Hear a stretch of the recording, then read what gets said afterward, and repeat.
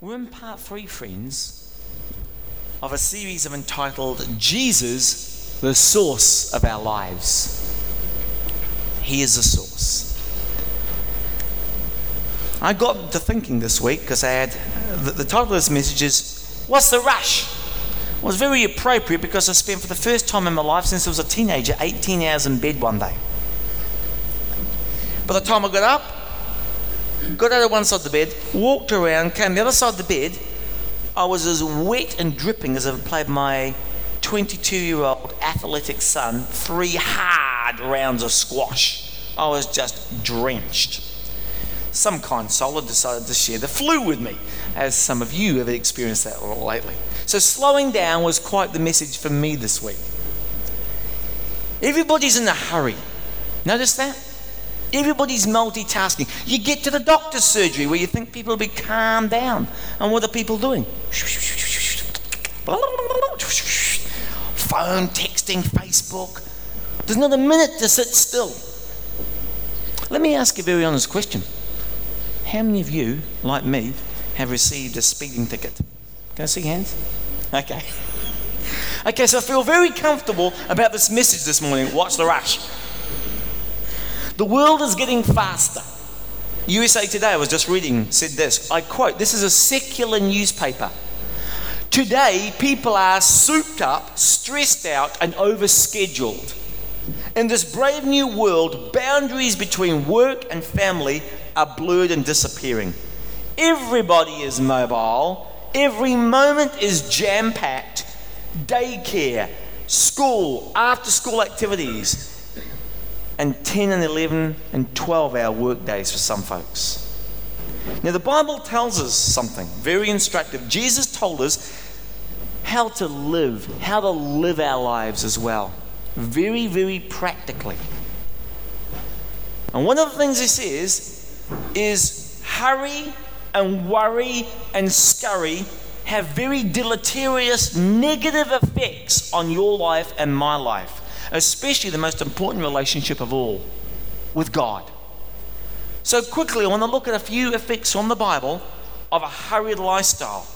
And you may have experienced these like I have. The first one is when I run at speed, when I'm rushed, I lose my joy. Anybody want to give a testimony of that one? Huh? I lose it. The Bible says this, my days go by faster than a runner. Quick. We're always saying how fast it is. We're on our way back to summer, thank the Lord. And life is going by quickly. But my days go by faster than a runner. They fly. They fly away without me seeing any joy. In other words, things are going really quickly, but I'm losing my joy. I don't know about you, but I ever feel like, where's the time gone? Where's my week gone? I can't believe it's Friday. And it's already here. Now, I've noticed something too, another interesting phenomenon. When I drive through a town, even my own hometown, Howick, and I drive through, I miss so many details. But if I really want to enjoy a town, I walk through it, a village or a city, and I notice so many more details. Ever notice that? You think, oh, I didn't even realize that was there before. The fact is, if your life is just constant pressure, fast, you're not going to enjoy anything, and it's easy to lose your joy. Second effect of a hurried lifestyle, this is important, is I lose my productivity. In fact, I'm less productive when I go fast, and every creative person knows this. It's hard to be creative in a rush.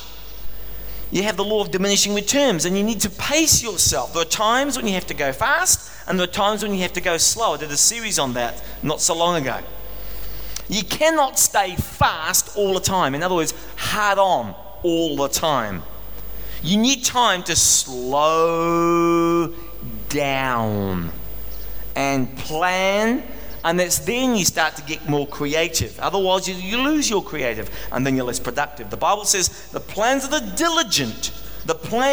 diligent lead surely to abundance, but everyone who is hasty comes only to poverty.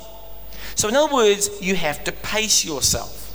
When I'm running at high speed, the third effect is this, and this is a very serious one. I can't hear God. I cannot hear God. when I'm going at pace. If you're moving in a fast pace all the time in your life, it is very difficult to hear God. You get to know God when you hear Him. And how? You get to know and hear God when you become quiet and you become still. Notice this next verse, and notice how the two concepts are connected in this verse, 46:10. Be still. Not be in a rush. Be still. There's the first concept. And, joined to this, know that I am God.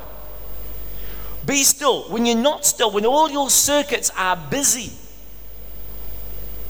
when you've got God on call waiting, hang on God, I'm just in the middle of something. I'm in a meeting, can I get back to you? The first half of the verse goes with the second half of the verse. Be still and know that I am God. See, if you're not still, you'll never get to know God. I want to share with you 5 thoughts for today to slow down your lifestyle to a more rational, reasonable, responsible, and most importantly, biblical pace. A biblical pace. So that you can reconnect with God. So these are 5 countercultural, biblical values that you and I need to get down to slow your pace. The first one is to learn contentment. If you are serious about slowing down your life, you do not start with your schedule. You start in the heart. If you're serious. This will prevent you from doing window dressing. Oh, I'm not going to this appointment.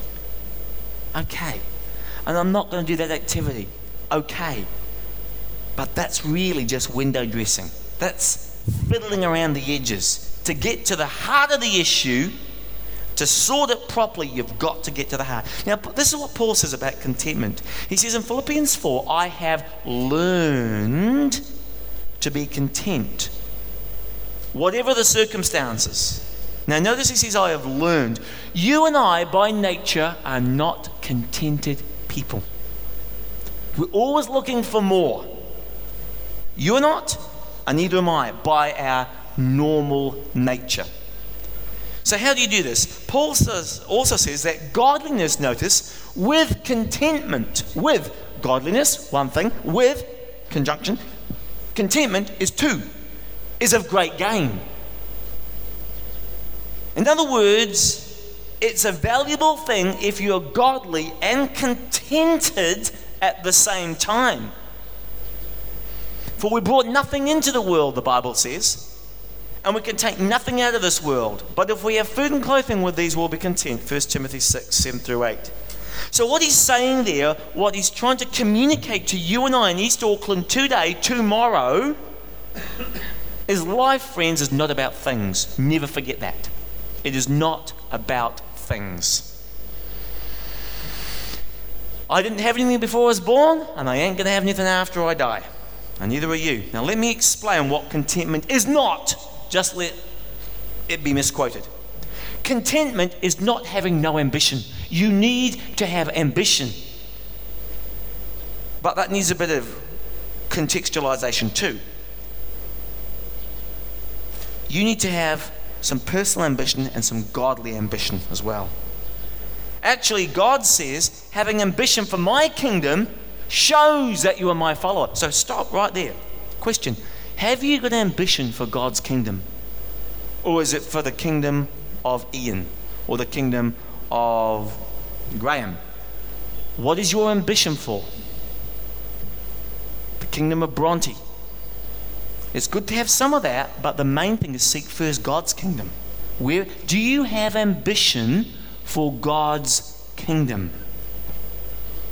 Or was it crowded out by my own personal agenda? Contentment means this. I don't need any more to be happy. You might want to write that down. Because you know why? I can stand here without batting an eyelid and take any one of you on this one. You are filthy rich. filthy rich compared to the rest of this world. And some of you in this room know that because you've been there. Contentment means I have dreams and I have goals, but I don't need more to be happy. That's contentment. Now, if you're not content, check your motivations, because that's what keeps pushing you forward for the incessant drive for more and bigger and better and faster. And that's very deleterious to your spiritual life. What keeps you going fast? Why? Good question. Do you have to have more? Why do you have to have more money in the bank? Why do you have to have more achievements in your career? Why do you have to have more activities in your schedule?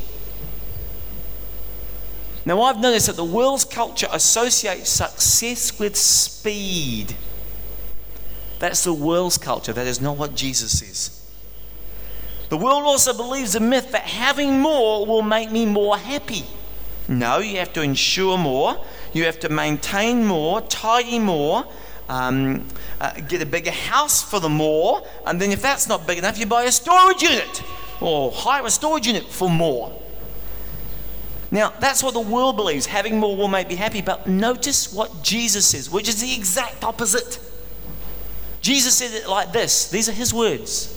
A man's life consists not in the abundance of the things he possesses. He said that's false thinking. That is a myth. He's batting against the world. The greatest things in life aren't things. It's not about valuables and it's not about possessions. That's what he said. Get this clear in your head. He said if you don't get that wrong, it's going to dry. If you think it's all about things, you're going to be pursuing all of that and giving your entire life to that stuff. And the Bible says this: do not wear yourselves out to get rich. Have the wisdom to show constraint or restraint. So if you buy into the myth of having more will make you more happy, it will wear you out, it will keep you up at night, and it'll keep you from being contented. The Bible says many prisoners pierce themselves with many a pang pursuing this. Jesus says your life is not about your possessions. The second myth that our culture promotes is that not only having more, but doing more will make me more valuable. If I just do more, some of you are in this boat right now, then I'll be more worthy. In other words, if I do more, people will love me more. They'll think, what a swell guy. What a nice person I am because I'm doing more. I'll be more valued, especially at work. I'll be more appreciated.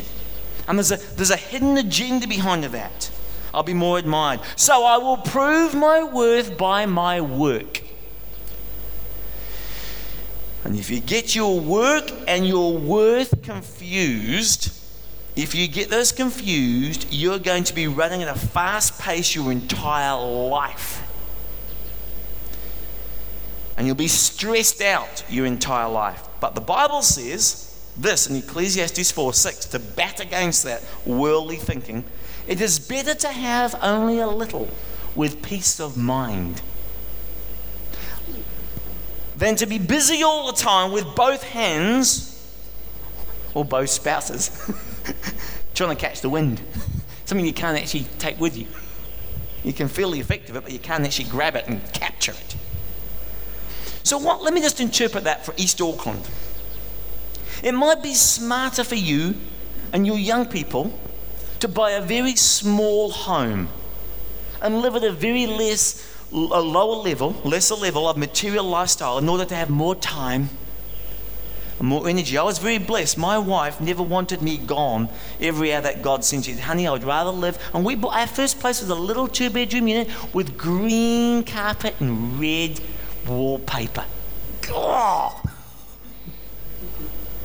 it was a shocker. But we could afford it on one. Now, I know it's different, but it wasn't stressing us out. That was the point. And no, we didn't have a microwave, and no, we didn't have a washing machine at first. And yes, I caught a bus to work because it just wasn't worth it back then. It might be smarter to live less so you have more time, this is a word energy. A lot of people I talk to are absolutely exhausted these days. more enjoyment in life, more time to be concerned about the things of the kingdom rather than the stuff that we gather and then we toss out and then the organic rubbish, so we can have more peace of mind. In East Auckland, we go out and we buy houses that we can't afford. Then both husband and wife hustle and hassle all the time to make the payments. And what they're actually doing is they are exchanging their life for these things. That is a serious trade. Because life is not about things. Different if it was, but it's not. Maybe, again, a little more peace of mind, a little more affordable, having more time. I heard some politicians saying the other day, well, no, just put kids off. You can't afford it? Yeah, well, I'd say, well, how about go somewhere, do something different, live less, and have kids sooner? If you don't have time for kids, don't have them. So, having more doesn't make me more happy. Doing more doesn't make me more worthy. And the third myth that our culture promotes on us is life. And this is an insidious one. Be careful of this one. It tells you that life is a competition. Competition with your brother. Competition with your neighbor. Competition with your peer at work. The fact is, you're not in competition with anybody. Not your neighbor. Certainly not your boss or your friends. Why? Why isn't life a competition? I'll tell you why. Because you are absolutely unique. God made you unique with a unique set of gifts and a unique set of opportunities. Snowflakes don't compete. When you learn that God made you unique, it takes a lot of stress off you because you quit trying to be like everybody else. You can just relax in who you are. You don't have to look like them. You don't have to dress like them. You don't have to live like them. You can just be yourself. In fact, the more that you know your identity is in Christ, the freer and the more confident you are to be who you are, the way He made you to be. Now, when, though, on the other hand, you start to compare with other people, that creates something I've seen in many families: envy and jealousy. And sometimes just flat out discouragement. I could never do what they've done. You're not supposed to do what they've done. God will never say, why weren't you like them? He'll say, what did you do with what I put in your hands? Just you.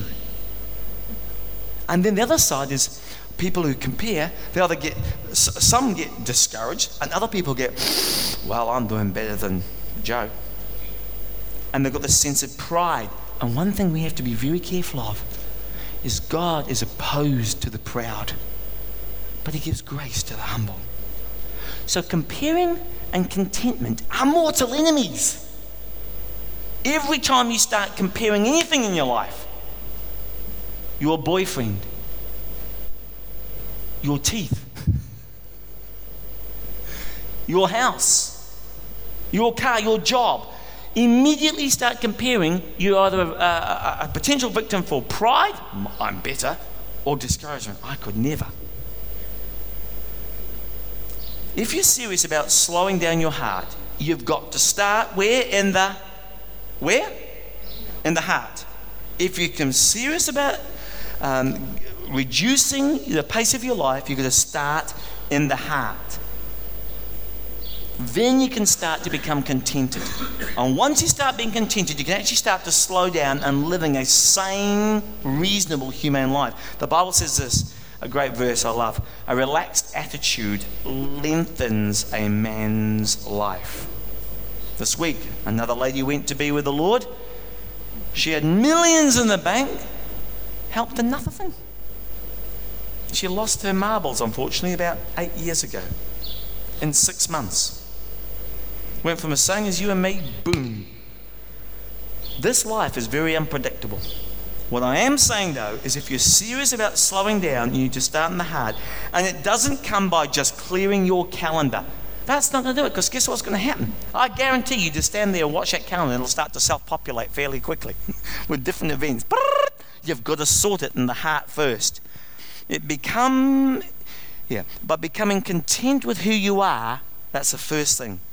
Once you've got this, step one, that's a very countercultural, then you're going to look to the next one. You move from your heart to your mouth. Move from the heart to the mouth. The second countercultural thing, you must listen before speaking. Second strategy from God's word for slowing down. Now, when you watch TV or listen to some talk shows, have you noticed how many times people interrupt each other? Ooh, my wife doesn't like that. We've become a nation of interrupters. And people don't let others even complete their sentences. They just talk over the top of each other. Why is that? Because the speed of life we operate, we become very impatient. And we're unwilling to let other people finish their thought. So we butt in. Now, everybody does this, and it's something that every one of us needs to work on. Especially if you're having a spat with your spouse or one of your children. Let them finish. Now, the Bible says this. In James 1:19, here's a good practical verse to apply here. Everyone, that's every one of us here, should be quick to listen. In other words, zip it. Slow to speak. Don't be so trigger happy. Building your defense. And slow to become angry. A couple of things. Again, I've said this many times before, but if you have an anger problem, the antidote to your anger is in that verse. Be quick to listen, slow to speak, and the third thing will follow. Therefore, I guarantee you'll be slow to anger if you do the first two things. There'll be less friction and there'll be more peace in your life. The Bible also says this, don't be quick with your mouth. This one's got a different principle lying behind it. It says, don't be hasty in your heart to utter anything before God, or, could I put in brackets, the principle you'll see soon, is also with men. God's in heaven and earth, so let your words be few. In other words, be careful you don't just blithely commit to things without thinking about them. Be careful what you say. They can snare you. Words can powerfully snare you. And the principle here is you need to watch your words and be slow to speak. Consider carefully what you're saying. Proverbs 29:20 says this, do you see a man who speaks in haste? In other words, you open your mouth up before you engage the mind. There is more hope for a fool than him. That's how serious the Bible wants us to take our words. David even says this, he says, Lord, I'm pretty bad at this, he says. He says, could you please put a guard like at the city gate by my mouth so that before it goes out, it gets, it's got authority to go out. Could you help me with this one? I need some help. So once you get the heart and the mouth slow down, once you've done those two things, then you are ready for the third thing. And then you work on your calendar. And this comes to the biblical principle of obey the fourth commandment. The Bible is filled with instructions in living the kind of life God made us to live. And it's not the way the world says. In Exodus 20 verse 9, one of the 10, the big 10, is about rest. You think, good night. Doesn't sound very spiritual, but it is. You have 6 days to which do your work. But the seventh is a day of rest, dedicated to finishing the jobs. No. Dedicated to doing the stuff I didn't get done the rest of the week. No. Dedicated to me. God says rest is so important the way I have designed you, your creator. It's like when you get a motor mower. The first thing it says is start it, run it for about 10 minutes, and then tip the oil out, drain it, and put some brand new oil on. You don't do that, you will pay the consequences because the manufacturer knows there are little bits of shavings there, and he knows more about that motor mower than you do. In the same way God knows more about the way he designed you. Take some rest. That's why it's called a Sabbath, which literally means a day of rest. God rested on the seventh day, not because he was tired, but he wanted to give us an example to follow. Now, the French once tried to sack that idea because God had 7 days, right? They tried to make the week just after the French Revolution into 10 days. But the health of the nation collapsed, so they sacked it and we're back to 7. Go read it. It's all history. It's really easy to violate this one, especially, friends, if you own your own business. It's easy to think, well, if I just put one more day into this, I'll pour some more time, I'll get more of it. I'll just do it for a while. And what you do on the Sabbath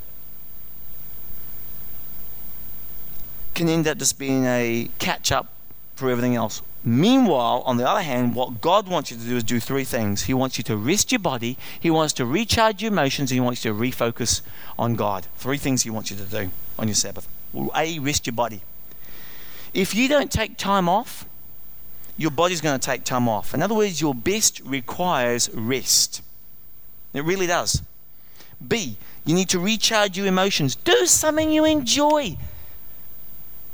Life isn't meant to just be endured. God wants us to enjoy it as well.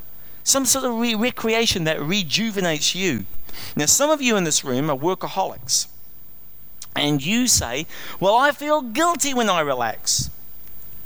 Okay, I accept that. But here's a counterpoint. Jesus didn't. And He's our model, not you. Jesus is our model. Do something that rejuvenates you. Then C, very important on that Sabbath, which is contained in that verse in Exodus, refocus my spirit on God, not on my painting or whatever else I need to do. There's a word for that in the Bible. It's called worship. And worship is another word for refocusing my spirit on God. Worship puts my life into perspective that no other game of squash or golf or shooting or whatever else you do for a hobby can fix. Nothing will do that. Worship puts life into perspective. The Sabbath gives me time to put my life in perspective, remembering how great God really is. And I need time to be alone with God.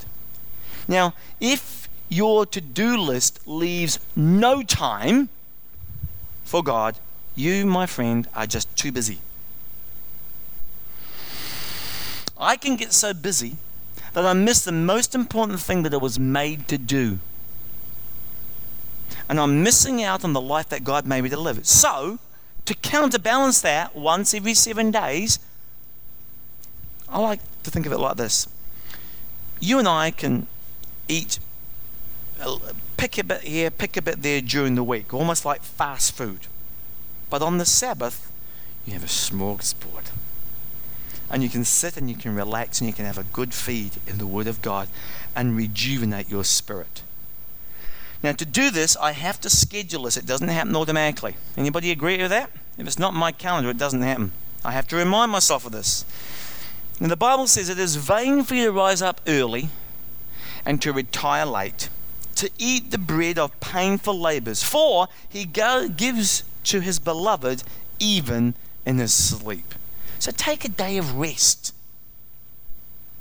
Now, these are countercultural choices that Jesus clearly teaches. 1, learn contentment. Stop the constant push for more. 2, then work on your mouth. What you say, be careful of your commitments. Don't be so quick to say yes. Then 3, obey the 4th commandment. 4, pause and pray before deciding. Now talk about the decisions you have to make on a regular basis. When I say pause and pray, it does not mean this. Well, I've got a decision to make, so I'll wait for a year and just pause. I'm talking about 10, 15 seconds sometimes. You may be in a boardroom and you're in a really sticky negotiation and you're really not quite sure what's the right way to go or what to hold on to, what to hold out for. Maybe you're talking to your kids and you shoot up a quick prayer. God, is there anything you want me to say right now? Talk to Him in the moment.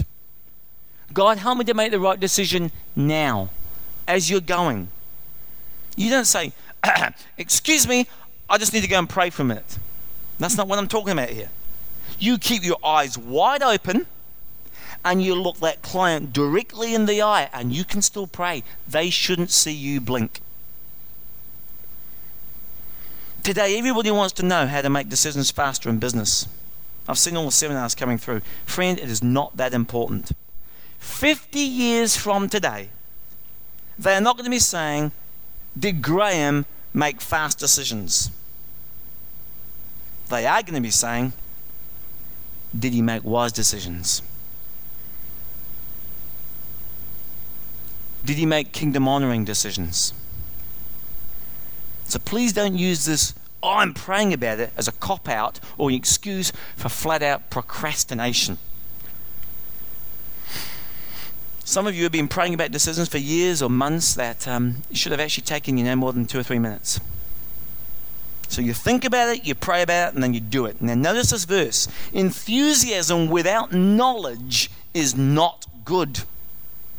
So you can be as enthusiastic as you like, but without knowledge that comes from God, it's not good. Impatience will get you into trouble.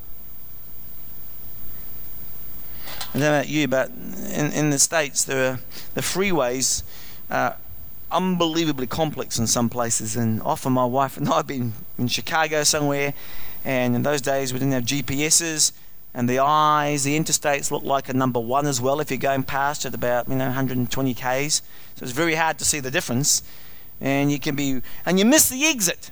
And let me tell you, 6 lanes across, and you can't just go way out there, and you should have been way over there. And you're going to drive 25 miles down the freeway until you can turn around and somehow get back on. You can miss it, get stuck in traffic.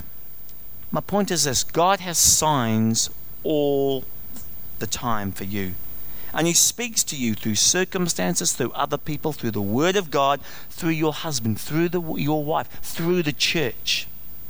And God says, if you listen to me in advance, that I could have told you that business idea is a dead idea, and don't think you're going to be there forever. You won't be there forever. I've only got you there for a short season, so then you won't be disappointed. There's a lot of things God says, I want to help you, but you've got to pray and you've got to pause, not just rush headlong in. Proverbs 19:2 in God's Word translation says this: a person in a hurry makes mistakes. I don't know about you, but have you ever had the wonderful experience of redoing work because you're in a hurry the first time you didn't do it very well? Anybody ever done that? Boy. So praying and pausing will save you a lot of heartache. It combats impatience, and it helps you from making impulsive commitments. Now, so what is God saying? He's saying this: ponder before promising, deliberate before deciding. He's saying muse before you choose, and reflect before you select. That's what he's saying. Consider your commitments very carefully before you decide, and that'll help slow down your life. And just because I can do something doesn't mean you say you should do something. One of my mentors says to me this: don't tell me what new things you're doing. Tell me what you've stopped doing. You can get so many irons in the fire, you can actually put the fire out. So let's be honest. How many of you have a hard time saying no to opportunities? We see this all the time in sales. When we see opportunities, we want to go for it, but you've got to manage those opportunities, or they'll manage you. Here's what you do when you've got a lot of opportunities on your plate. 3 things you can do.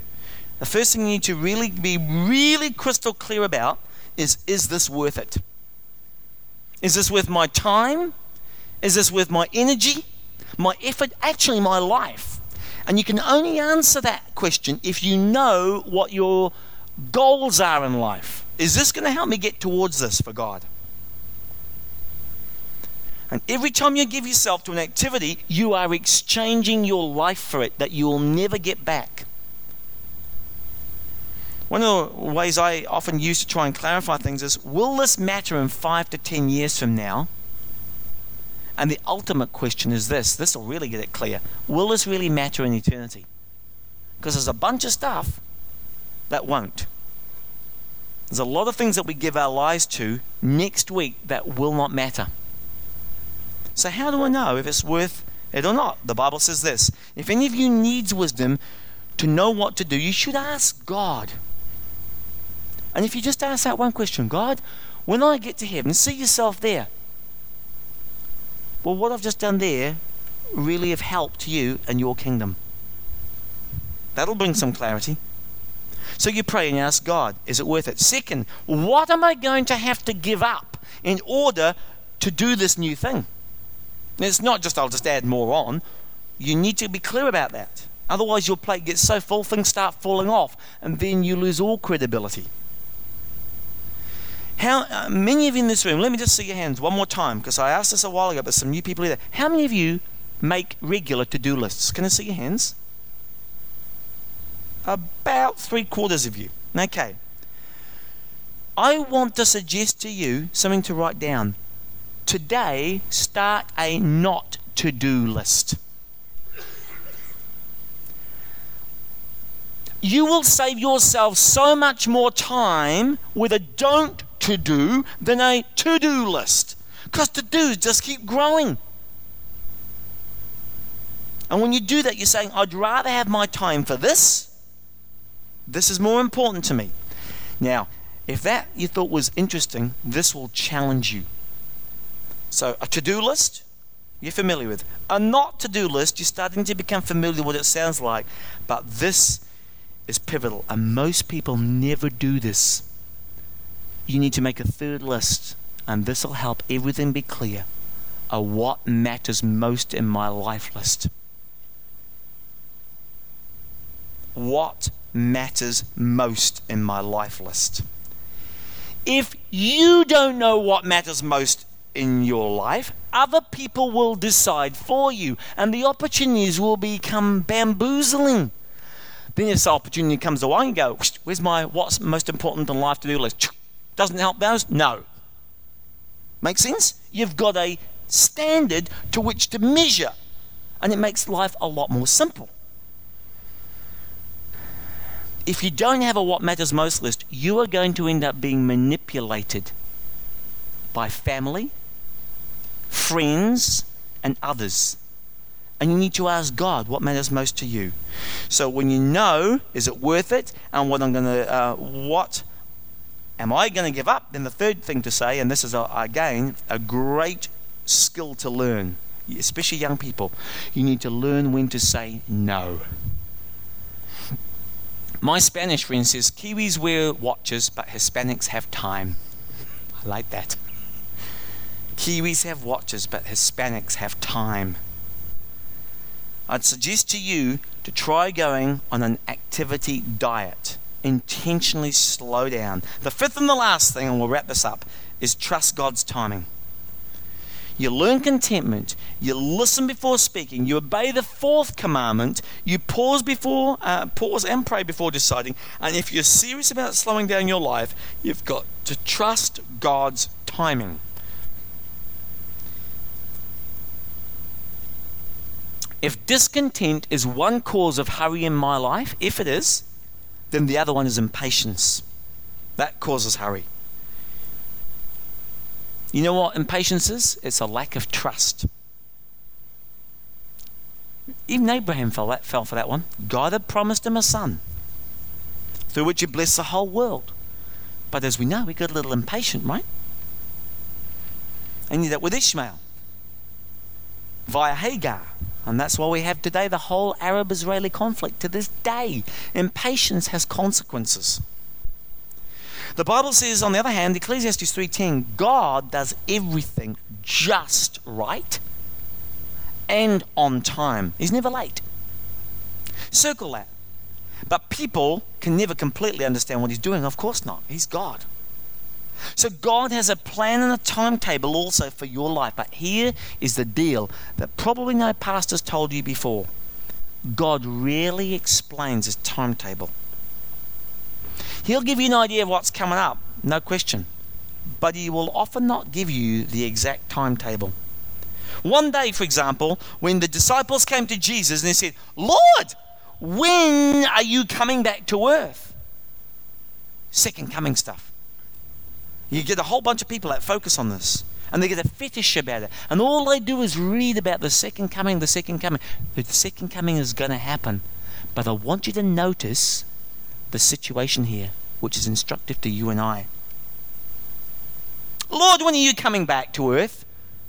And Jesus said the most amazingly shocking statement. He said this, it's none of your business. What? That's what he said. Don't believe me? Look at this. He actually says in Acts 1:7, it's not for you to know the times of the seasons. He says, none of your business. He said, don't worry about that. Do not get sidetracked on that red herring. That's what he's saying to them. But he says, but instead you will receive power when the Holy Spirit comes upon you, and you will be my witnesses in Jerusalem, Judea, Samaria, and to the whole earth. They want to talk about prophecy and future events, and God said, get on with evangelism now. And if you're really interested in Jesus coming back, here's what he really said. You'll pick this up here. And the gospel, this gospel, shall be preached into all the world, to every nation, that's ethnic, every people group, and then the end shall come. Wow, look at that. And then the end shall come. So work backwards. You want to read the scripture biblically? Read that one backwards. It says here, then the end will come, okay? Well, how does it come? Well, first of all, the gospel's going to be preached to the whole world. The whole world. So are we getting on with this? Or are we getting some intellectual trip out of the second coming? Jesus said, forget that. That's in the Father's hands. You get on with the job of evangelism. See, God's timing is perfect. This is a good verse that encouraged Kimberly and I. These things I plan won't happen right away. Slowly, steadily, and surely, as the time approaches when the vision will be fulfilled. If it seems slowly, wait patiently. For surely it will take place. It will not be delayed. Now, maybe there's a God-given plan that is given to you that hasn't fully happened yet. It's coming. It's on God's timetable. You just got to learn to trust the Lord. Slow down. And whilst you're waiting, learn from the Israelites. Don't complain. Trust him. Let's pray.